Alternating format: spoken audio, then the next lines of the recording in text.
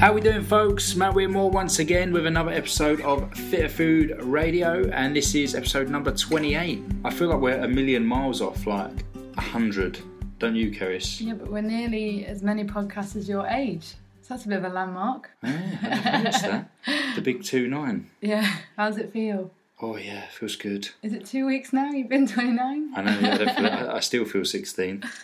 I still feel equally as immature. I meant to say, actually, we've just been an expo this weekend in Glasgow, and someone did ask who was younger out of the two. And I said, who do you think? And we had this little joke about it. And he said, Matt looks older than you. And when I explained, no, actually, Matt's 29, I'm 34, he was laughing. He said, he needs to shave the beard. Tell him to shave the beard off. So there you go. Yeah, but to be fair, you want to look younger. When I do shave the beard, I do genuinely look about 16. Yeah, you do, don't actually. I? That's Plus, you know, I've had a hard life. It's taken its toll on me over the years. But it made me laugh because it's like he instantly thought that you would want to look younger, but men generally aren't that bothered. It's women that always want to look younger. You're not bothered, I'm sure men probably get to a certain age when they're just like, oh, I could do it looking a bit younger maybe. But then, maybe. But you do look, I was about to say you look really good for your age, but that's probably not the way to phrase it, is it?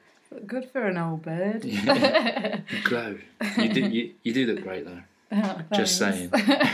So guys, episode number 28. As you may or may not know, depending on when you listen to this podcast, I guess, we've just come back from the Scottish Fitness Expo 2014, which was held in Glasgow. And I believe it was the first of its kind in Scotland. And we were there both presenting and exhibiting, which was a good experience because we've been to these shows before as just general attendees or where we've helped friends out with their stalls that they've been exhibiting, but we've never actually been there ourselves, have we, as an exhibitor? No, it's the first time. It was full on, busy, but amazing because a lot of people that came down are people that know us through Facebook and from our online plans, and we never see them, so it's absolutely amazing to be able to have virtual relationships. Yeah, you're giving everyone big hugs, big bear hugs.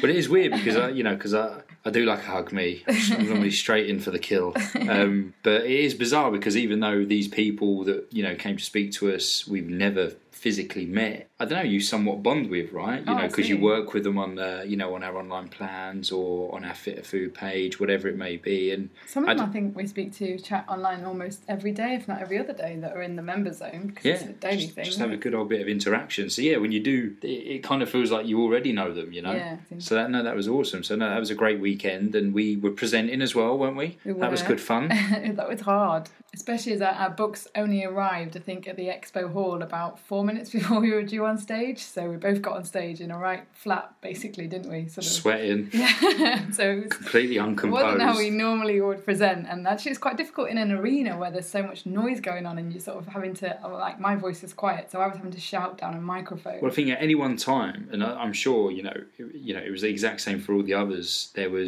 Whilst there was someone else presenting over in the other corner, whilst there was a CrossFit competition going on, whilst there was a strongman competition going on, it was weird because normally, you just don't have that, and you're just quite confident that people can hear you. Absolutely, and it allows you to relax more and have banter, whereas I was sort of going, you need to love the gut, like really loud, and it felt really unnatural. But yeah, so I just covered the basics of digestion. I tried to give people a little bit of a lesson on digestive health, and usually at events like that, everyone's all about sort of the training supplements. So a big thing for me is like actually if your gut's not in gear, then there's not much point spending money on all these fancy shakes, branched chain amino acids, because you might not be breaking them down effectively. But I always feel really bad because Keris likes me to always intro our seminars. She's going to have to plug up the courage one day. She's going to have to intro herself or us, whatever. Obviously, I know the importance of good gut health and digestion and nutrient absorption. To most, it's not a cool subject to talk about. It doesn't get people excited. People aren't like, oh, I can't wait to fix my gut next week. Whereas people, when these kind of things, as Keris said, they might have learnt a new training protocol to build muscle or a new supplement stack that's going to help them shred body fat and gain X amount of muscle mass, whatever it may be. And that's all exciting and that's cool. But as I always feel a bit guilty because whenever I introduce Keris and what she's about to present, I'm like, this is really important stuff. Make sure you take lots of notes. It may not sound cool, but it's seriously important. And I think people get some takeaways from it. I mean, even like some people think they're fine in terms of digestive health, but most people aren't. It's just that they're used to those symptoms, and not everyone sort of, has completely obvious symptoms, but most people that I work with, when I ask questions like, do you have a bowel movement every day? They go, well, no, but that's normal, isn't it? And I'm like, no, we're supposed to have one every day. So it's about sort of coaxing people to reflect a little bit, and that's what I was hopefully trying to do. But what was nice was just before I presented, not nice, but a few people did come over and say, oh, we know Fit Food through Facebook, we have your book, but just have a few digestive issues that I can't resolve, and I've been trying, and I don't have gluten, and so it was great for me to be able to get up there. And one thing I cover is, I call it paleo setbacks, because obviously we're paleo-ish, so why a paleo diet might not be the solution to some of your gut issues. So getting people to reflect a little bit, are they eating enough vegetables? Do they need a little bit more starch? And that helps with the growth of good gut bacteria. Do they need to cut out the paleo bacon? And then as soon as I say, are you snacking on too many nuts, literally everyone sits up. Everyone starts nodding or tapping their friend next to them like, oh yeah. Because that is what everyone seems to agree with. So hopefully there was some takeaway messages there. But it was quite the experience for us, kind of like presenting in that kind of atmosphere, but a huge to be asked to do something like that. Absolutely. And I spoke a lot about kind of stress management, lifestyle factors that I like to call maxi nutrients, what you do nutritionally and obviously with your daily movement training, etc. And, so many people came up to our stand afterwards, didn't they? Like asking us a ton of questions. And, that was great. And that was really cool. Definitely get people food for thought, I think, didn't it? Because you worry, I think, when you do a seminar and sometimes you look around the room and you're like, not many people are taking notes. What's going on here? Like, did they enjoy it? Did they get anything out of it? So when everyone was, well, not everyone, but a good chunk of the audience did come up and speak to us afterwards, tried to go a little bit more in depth on these subjects. That was a nice feeling. It was for me anyway. Yeah, definitely. After the expo, we are back in London, southeast London to be specific, in our lovely little flat in Forest Hill, which for me is huge. It's very exciting because whilst we have just had an incredible 2 months in Portugal, I must say, I want to add this in here just for the record. We were working. We kept getting emails from people saying, "Oh, I'm so sorry to bother you on holiday," or like, "I hope I haven't disturbed your holiday." I think we had 1 day off, quite literally, in the 2 months we were there, which is all good because we choose to do that because we love what we do. And that only day off was Keris's birthday because I'd planned out a day, etc. So we wasn't just there sunning ourselves, taking it easy. Although it is quite a difference working hot sunny climate, knowing that you're going to be hitting the beach in the afternoon maybe, as opposed to being here on the South Circular. But what's big for me is that one thing I did miss when we was away was, and I'm sure Keris won't mind me saying my kitchen because I do most of the cooking. Yep, you do. I was expecting a slight little bit of a defence there, but no, that's one thing she can firmly agree that I do most of the cooking. So I'm back in my kitchen utensils. I know where everything is, and it's exciting times. And it means you guys are going to benefit too, because you're going to get tons of new recipes. Recipe book 2 might well just get done a little bit quicker. Just putting it out there. Anyway, moving on. So, last episode, we done an awesome Q&A, episode number 27. Thank you so much for everybody that got in touch with some really, really good questions. We answered as many as we could without waffling on too much and running well over an hour. So we figured, why not do another one? Because there was still a good chunk of questions that we didn't get to answer that we did want to, because we thought that everybody would benefit from. And we've also had some new additions to those as well since we put it out there again. So, question number 1. This is from Gail Burns. Would love your views on estrogen management. I've just taken delivery of a tub of DIM, which stands for what, Keris? Go on, say it. Dindolimethine. Dindolimethine. Dindolimethine. Is that what it is? Dindolimethine, let's call it that, yeah. What is it? Do you know what? I actually never say the pronunciation of it because I call it DIM all the time. Well, there you go, it's called Dindolimethine. Dindolimethine. Go on then. We just made ourselves sound really daft. Dindolimethane. So Gail Burns, your views on estrogen management as she's just taken delivery of a tub of DIM. In an attempt to address water retention, mood swings, irritability and irregular periods. I've just discovered DIM and it's got great reviews, but does it really work? Or would money have been better spent elsewhere, for example, foods that address these issues / other supplements? loving your work as ever. Woohoo! You've supplemented with DIM, haven't you, in the past and stuff? So, yeah, it's a great question because I know... And as I can't even pronounce the word, I'm not even going to attempt to I only answer ever this call one. it DIM, so...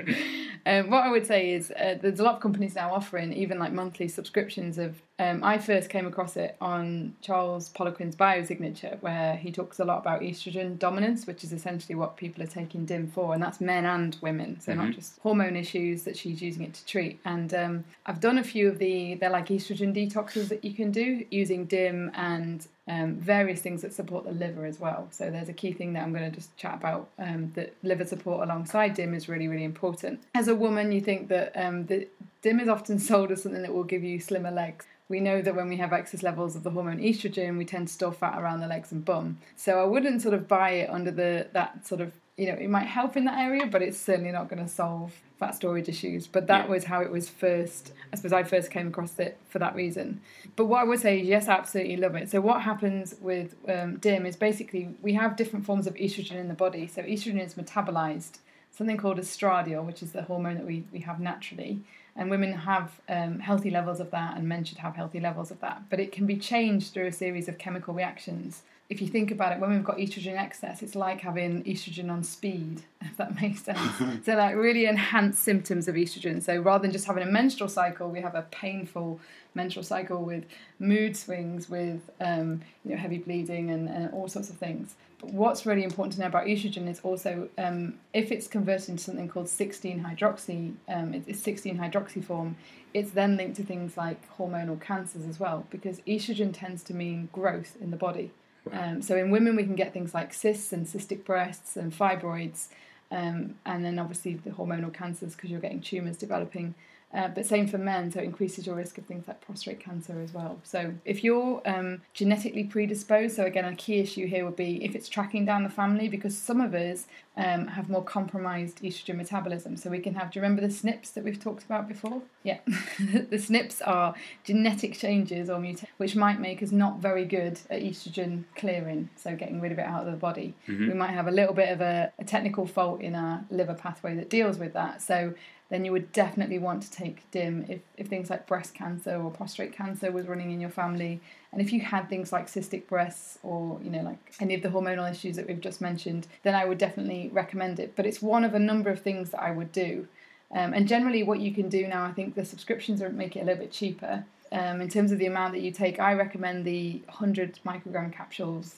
I've seen recommendations go up to sort of 300 to 400 micrograms for women and for men. And I think it's really, you should work with a practitioner before going too high. But just taking, a couple of 100 micrograms a day going to do any harm. It'll do you more good than anything. But just alongside something like DIM, which is going to aid, what it does is it basically sort of supports the clearance of estrogen out of the body or into less potent forms. So let's say you're working with someone who's got like estrogen dominance or, as Gal put it, estrogen management, so to speak. What would be your 5 top tips? Okay, so number 1 is treat the gut. Oh, there it is again. Because we can get hormones being recycled through the gut. The gut is where you detoxify everything, so you get rid of, I'm going to talk in a second about xenoestrogens, that's chemicals in our environment that will increase the level of estrogen in the body. And the gut is where we would detoxify all these and get rid of them. So if you're having a couple of bowel movements a day, that's a really good thing. But if you're not, then these things can get recycled back into the body and increase your natural level. So we treat the gut with things like probiotics can be really helpful, making sure the gut's not leaking, making sure bowel movements are happening every day. So because fibre can help bind toxins and can help the bowel move every single day and get estrogen moved out of the body quicker. So flaxseed is one that's really helpful. But I would just say any fibres like pectin and eating lots of fruit and vegetables is also really, really important. And then, so that's number 1. Number 2 would be support the liver. So again, if we're talking about detoxification and moving estrogen quickly out of the body, we need to make sure that things like we've got optimal levels of B vitamins, lots of phytonutrients in the body. So this is where herbs and spices come in. Antioxidants are really important to support liver detoxification. It's worth noting that if you are taking hormone medication, not only is that adding to the situation by putting more hormones in, it also often will deplete a lot of your B vitamins and detox nutrients. I often sort of get people to really reflect on, one, whether they want to continue with that hormone medication and speak to their doctor maybe a little bit more about it, or going for topical or bioidentical, even better, forms of hormone medication, so it bypasses the liver a little bit, so it's not too heavy on the liver. So you'd be supporting the gut, supporting the liver. Next, I would say limit xenoestrogen exposure. So these are the chemicals in our environment that act like estrogen in the body, so they mimic estrogen. We spoke about them before and mentioned this is why children are entering puberty a lot younger, which is really scary stuff. A big one is BPA, which is in plastics, so we're now seeing BPA-free. Recently, Chris Kresser did a whole podcast on BPA alternatives, so these new BPA-free plastics, which apparently are even worse xenoestrogens. So I wouldn't even really bother with the plastics if possible. The sort of more hard plastics aren't so bad, so like some of the shakers that you have, like smart shakers, those sorts of things. In fact, Tupperwares are actually labelled underneath. Do you know what? I'd have to go back and revisit it, but if you have a look online, there's certain numbers which have less levels of xenoestrogens in. So. But would you say, playing devil's advocate here, that was as big an issue as other kind of like dietary changes and whatnot? Do you not think that kind of runs the risk of people like maybe start like overthinking things? Yeah, absolutely. And I've definitely been guilty of this myself. But what I do think is you can, because xenoestrogens are in food as well. So a lot of pesticides and fertilizers are xenoestrogens. So going organic is always better, or unsprayed, or clean 15 in the fruit and veg. It's worthwhile making that effort. And then the other thing is animals are obviously given antibiotics and have chemicals in which are xenoestrogens. So we can't escape them. They're always going to be there. So if we support the gut and liver, which were the first 2 points, and take DIM, then we are helping the situation. But what I would say is make simple, easy changes. So in terms of drinking out of a plastic bottle or drinking out of a stainless steel, and also it's healthier for the environment, go for the stainless steel. What are they called? Clean Canteen, isn't it? That's it, Clean Canteen. So we've just got Clean Canteen, and then we've got Lunchbox, which are stainless steel lunch from, where are we getting? Little Acorns website. So these are They look really cool as well. Yeah, they are cool. Everyone's and they're smaller. Everyone's always like... Yeah, so they're really simple changes, and also things like parabens. So me and you argue about this all the time, because I suppose I need to just let everyone know that you are quite a girl when it comes to toiletries and personal care stuff. I just like to smell nice. He just loves his deodorant and aftershave and under eye cream, and I keep showing him the amount of chemicals that are in all of these. So what I just say The one I bought recently was Bulldog, that's natural. That's good. But what you're wearing every day and what you're eating and drinking out of every day, I just say just make those free of xenoestrogens where possible, and it's an easy step. And it's in terms of hair care stuff, a lot of places now, even in high street stores, are saying paraben free, so that the brands are coming through now that are getting rid of the worst culprits, as it were. And what's that app that tells you? So I love Skin Deep by EWG. It lists all products on a scale of 1 to 10, 1 being amazing and gets a big green star, and then 10 is like absolutely packed with parabens and gluten and allergens, and because there's gluten in some hair care and moisturisers and things as well. So always worth becoming a good label reader. But so for me, just things like your moisturiser. If you are going to use aftershaves and stuff, I say spray it on your clothes. Not that you do. You say you do, but you don't. So that's it. I think I've done xenoestrogens, liver detox, gut. Another big one, actually, when we're thinking of estrogen dominance, this is really key. We often will get estrogen dominance because we're progesterone deficient. So sorry this is going on a little bit. I know you're glazing over now. Women will often get estrogen dominant because they're progesterone deficient, and you will know why this is because you talked about it on Saturday, but because there is something called the progesterone steal, where essentially we can just have too high levels of stress, and our stress hormone cortisol begins to steal all the cholesterol in the body, and it steals it away from progesterone. So we get progesterone deficiency. And if you look at, there's a great book, The Hormone Cure, and in there she has this amazing list of the symptoms of when we've got healthy levels of progesterone, and it's everything that you want. It's really healthy mood, no water retention, so it's everything that a woman really wants. And then when you've got estrogen excess, it's all the opposite. So it's like foul mood swings, depression, heavy or irregular cycles, and lots of water retention. So actually addressing her stress and sleep could be really, really helpful here as well. But yeah, I do love DIM, and I actually take DIM. So there's a place for you to start right there. Yeah, definitely. Alongside DIM. DIM, dolly me. One other thing I should probably mention, she did ask any other supplements. I would just say things like liver detoxification stuff, probiotics. And I do really like omega-3s when it comes to hormone health as well. And magnesium, actually, if you are experiencing things like cramps and tension and pain. Fantastico. Right, next one. Moving on. Next question, yeah. Alrighty, this is a good one. So this is from Laura Linden, and she says, "Talk to me about carbs. Tell me tips. Talk to me. Talk to me about carbs. I'm a serial carb dodger. They make me lethargic. But having recently started lifting weights and doing more resistance training instead of cardio, I'm really struggling with energy levels and getting frustrated with a lack of progress. It's been suggested to me that I need to eat carbs, not the garbage ones obviously, but I'm not a fan, so I wondered about timings of eating them, i.e. before or after workouts, to maximise my energy without gaining weight or getting too sluggish. Also very interested in the questions re losing the last bit of stubborn few pounds, but we covered that last week, if you want to know about losing the last bit of stubborn body fat, etc, etc. But so going back to the first part of the question, yes, I can totally relate. Seeing no progress, it sucks, and often with people that's normally due to the fact that they're not recovering efficiently in order to actually see, the kind of progressions and the gains that they would like to see. Why are you so scared of carbs? I know you mentioned they make you feel sluggish, but that could potentially be due to the type of carbohydrates you were eating, which I don't know what that was, for example. It does depend on your style of training. So if you say you've adopted more kind of like resistance-based training, if it is quite glycogen depleting, then I would certainly recommend getting some carbohydrates in the picture, wouldn't you?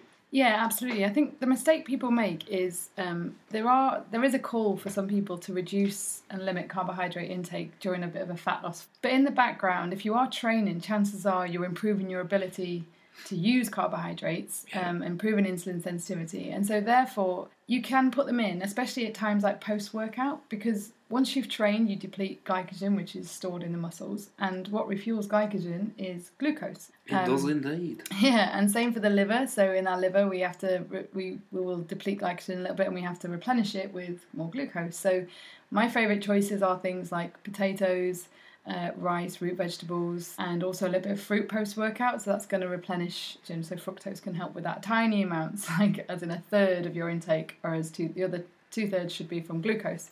So I would say start to put them in post-workout window first, wouldn't you? Yeah, I 100% agree.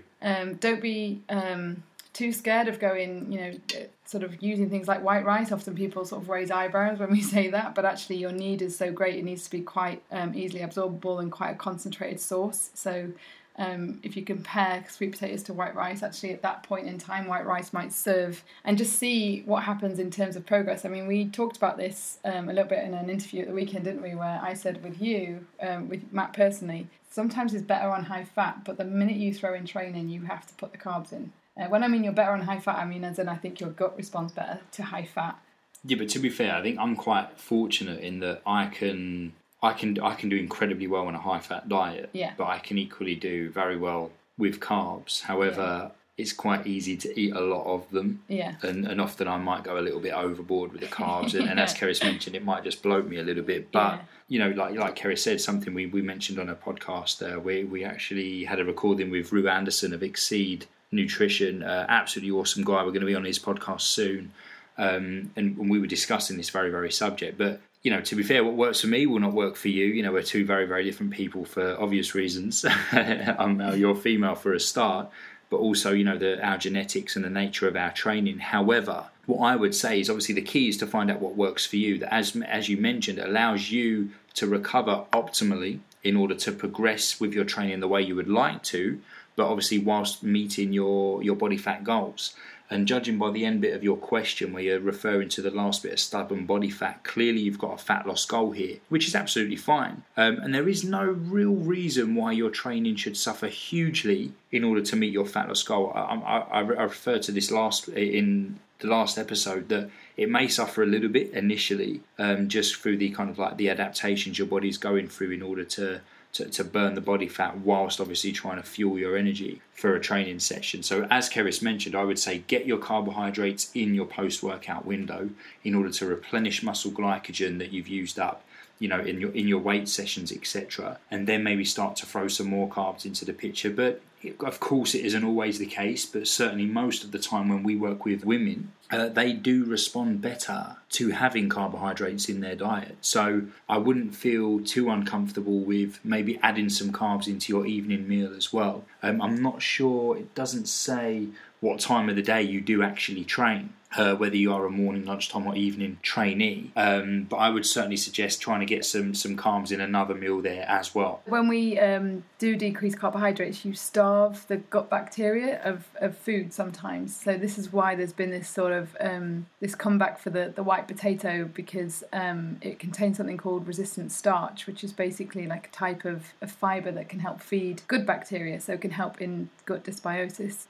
Generally, low carbohydrate diets are quite low in all plant-based foods, so not just starches, but you know, just fibre generally, because you might have gone as far as carrots and tomatoes, you know. So what I would say is, often if you got results and then they stalled, and if anything you're holding on to a bit of body fat, I would say, you know, bring the carbs in and bring in lots of variety of fruit and vegetables, not so much too much fruit. I always say about 2 servings a day, and take a probiotic maybe as well, and get some onions and leeks in there to really feed good gut bacteria. Because one thing I spoke about on Saturday was how there are so many studies now linking courses of antibiotics to obesity and diabetes, which is incredible. And they're actually, obesity research is now looking at, you know, stool samples of people that are obese compared to those that are not. So why can some people eat what they like and others not? And there is a possible strong link back to the gut being investigated. So the gut again. Yes. Shows its face. Yeah. There's a pattern forming here. Yeah. But also, just to finish off, actually, Laura, you kind of mentioned that you feel lethargic on carbs, yet clearly, obviously, what you're doing right now isn't fueling your workouts, because, you know, you've said that you're feeling tired and you're not progressing on your training. So that's food for thought there as well, that clearly what you're doing at the moment isn't quite getting you the results that you want. So is there any harm in almost pretty much doing the complete opposite? And this is something that Keris and I often do with clients who have been maybe eating a certain way or training a certain way for quite a period of time, and we just literally do a 180 on it, don't we? Yeah. You know, and if they are relatively low carb, we just bump the carbs up 6 times a week. We might reduce their training, and to their surprise, an increase in carbs and a reduction in training volume, they actually see better results. Yeah. And because they recover more. And obviously when you recover, you're anabolic, and chances are you'll then start closer towards your goals. So that's a bit of food for thought for you there, Laura. So I would certainly recommend getting those carbs up. Plateauing in the gym is boring, it sucks, and when you're progressing, it feels awesome. So give that a try. And if you want any more info on that, by all means, get in touch. So, Keris, speaking of potatoes... I knew you were going to do that. Did you? Am I that predictable? This ties in quite well with another question. This is from Wendy Clarkson, who says, I might be missing something, so please tell me if I am, but what is the deal with potatoes? I find it hard to be able to completely avoid, but will try harder if they're totally hindering my progress. Okay, so... you say hindering your progress. Progress towards what? I'm going to assume, please forgive me if I'm wrong, that it's a fat loss goal here. I don't think that they would be hindering your progress unless you are probably in kilos upon kilos of white potatoes a day. I love white potatoes, as does Keris. They're nice and easy on the gut in my experience. You know, I digest them quite well compared to, say, like a sweet potato, which if I eat too many of them, it will tend to bloat me. But no, they're not hindering your progress. No, you don't need to cut them out completely. But I'm sure Keris will now input something far more scientific than what I've just said. Not really scientific. We should probably clarify that white potato recipe is in Fit Food, because at the time of writing it, you'd sort of avoid white potatoes on the basis that lots of people, they're a nightshade, so some people in terms of immune system, like an immune response, don't react too well to them.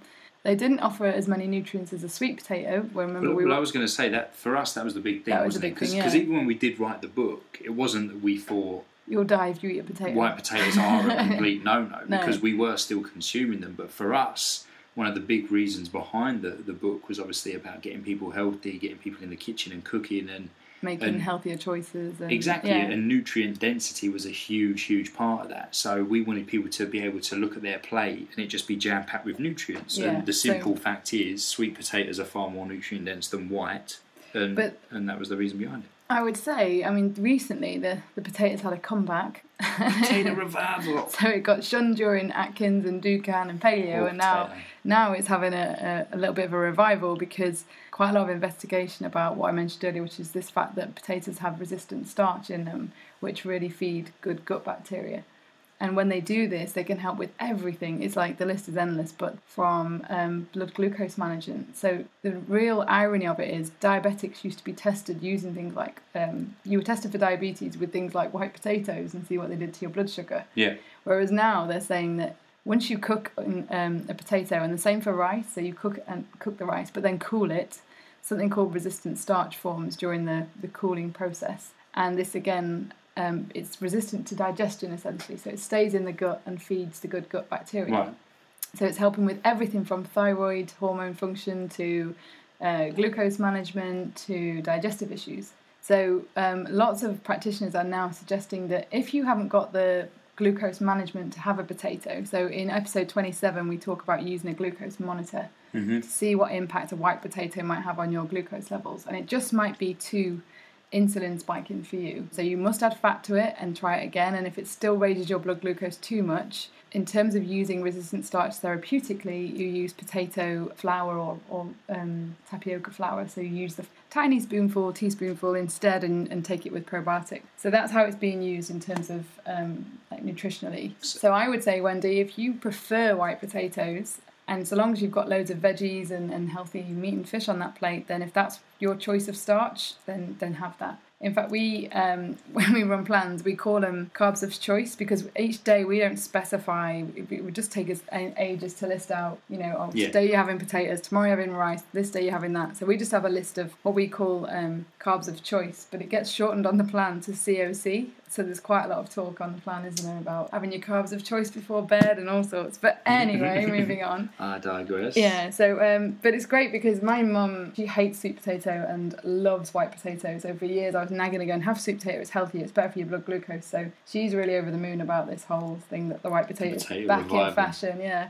But what I would say is also just switch between them. So we have new potatoes, we have white potatoes, and we have sweet potatoes. Well, we always say, though, I mean, it goes with everything, like with your training, with your nutrition, your proteins, your fats, your carbs. Variety is always recommended by us, definitely. So you've got to rotate your proteins, rotate your fats, rotate your carbs. So we all love a white potato, I'm sure, but yeah, definitely try and mix it up, and there's certainly no reason why they shouldn't feature. So long as, as well, depending on your goal, it's not completely at odds with that, because as you mentioned at the end, they're totally hindering your progress. So, and definitely if you can have some cooled. So that's a big argument for cooking and having leftovers for lunch. Yeah. Get the benefits of the resistant starch. And to be fair, that if you have them cool the next day, mash it in with a tin of fish or something. Nice. But yeah, I was just saying, it might just be a case of maybe just reducing your consumption of white potatoes as opposed to getting rid of them completely. Another question here. This is a cool little question, actually. I think this should be a quick one.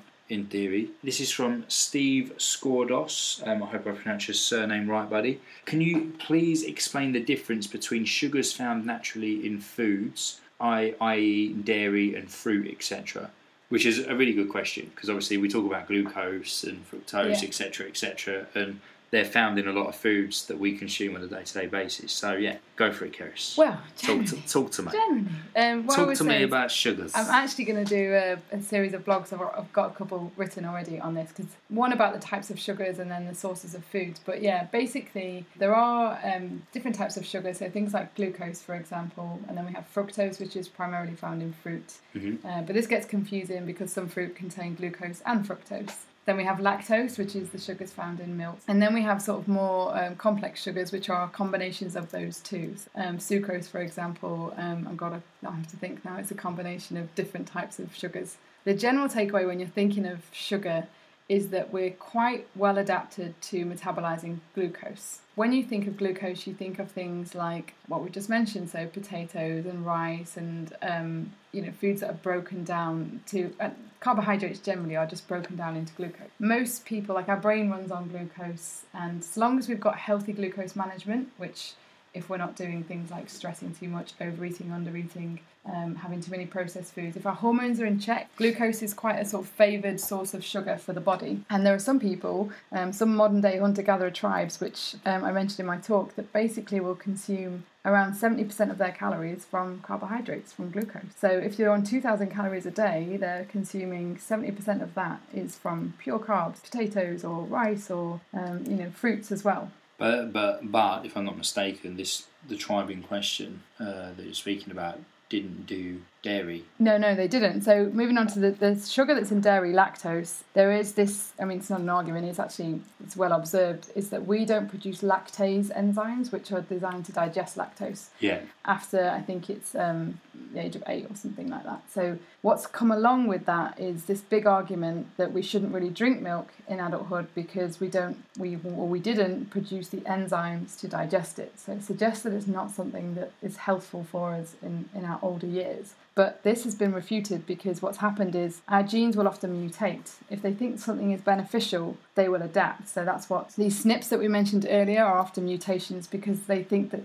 it brought a benefit to us in some way. So if you live in a hot climate, your body will downregulate its ability, its vitamin D receptors, for example, because you don't need them because we're getting loads of sunlight exposure. Yeah. Does that make sense? Yeah, 100%. So the thing with what they've noticed is that it's now something called lactase persistence has occurred, where actually we're continuing to produce the lactase enzymes into adulthood, which would suggest that the body has recognised there is a benefit to it and therefore it should persist with it. And there are some modern day hunter-gatherer tribes who actually do drink the milk of animals, and are incredibly healthy and have no disease of inflammation and digestive issues as well. And it's a big, substantial part of their diet. We were actually tested, if you remember, on DNA Diet. They tested if we had lactase persistence, and we didn't. So me and you shouldn't really have lactose, but we've known that anyway. Well, but isn't it true? I've accepted it. You haven't. That's one way of putting it. Isn't it true that if you add a flavour to milk, such as chocolate? No. No, right. I must have dreamt that one. Yeah. So chocolate milkshake is fine. So what I would say is milk sugar generally is something that as kids we're designed to take on, but in adulthood it can cause digestive issues in some people, and so it's very much sort of an experiment, see how you get on with it. Fructose is a bit of a tricky one because in large amounts fructose will cause issues because it's metabolized by the liver. Yeah. So it is implicated in things like diabetes, adult onset diabetes and obesity. But often that's because of the level of fructose in things like drinks and confectionery. So you see labels like glucose fructose syrup on things. Yeah. That's more of a refined sugar that's in too high an amount for our body to deal with. We're used to having there's a great book on this by Paul Jaminet, Perfect Health Diet, and he talks about making fructose about 30% of your carbohydrate intake would be a nice balance, but the 70% should come from glucose, so from rice or starch or things like that. And he actually lists down fruits in terms of which ones have got the lowest levels of fructose in them and a little bit of glucose. So things like berries, for example, cantaloupe melon. A banana has 50% glucose, 50% fructose. I think if you just to keep it simple, keep fruit a couple of times a day, nothing more, and try and avoid, those sort of refined sweets and syrups and drinks. Drinks are the worst. But even on the fruit front, stuff. Aiming for things like, like for berries. Is certainly a better option in terms of getting a lot of bang for your buck on an antioxidant front, minus the surge in blood sugar. Yeah, definitely. And it's worth noting that, again, in the blog I'm going to cover the sweeteners, like, so honey and maple syrup are mainly fructose. So again, you'd have those in smaller amounts, ideally just as a pleasure food, whereas something like rice syrup, again, not that I advocate you have copious amounts, but rice syrup is going to be broken down into glucose. So again, that might be a better sweetener, or even just using something like we use coconut palm sugar, but just using a proper, a good organic, unrefined cane sugar is probably going to be a healthier choice than huge amounts of honey or agave. I think it's agave nectar is completely fructose, so I'd avoid that totally as well.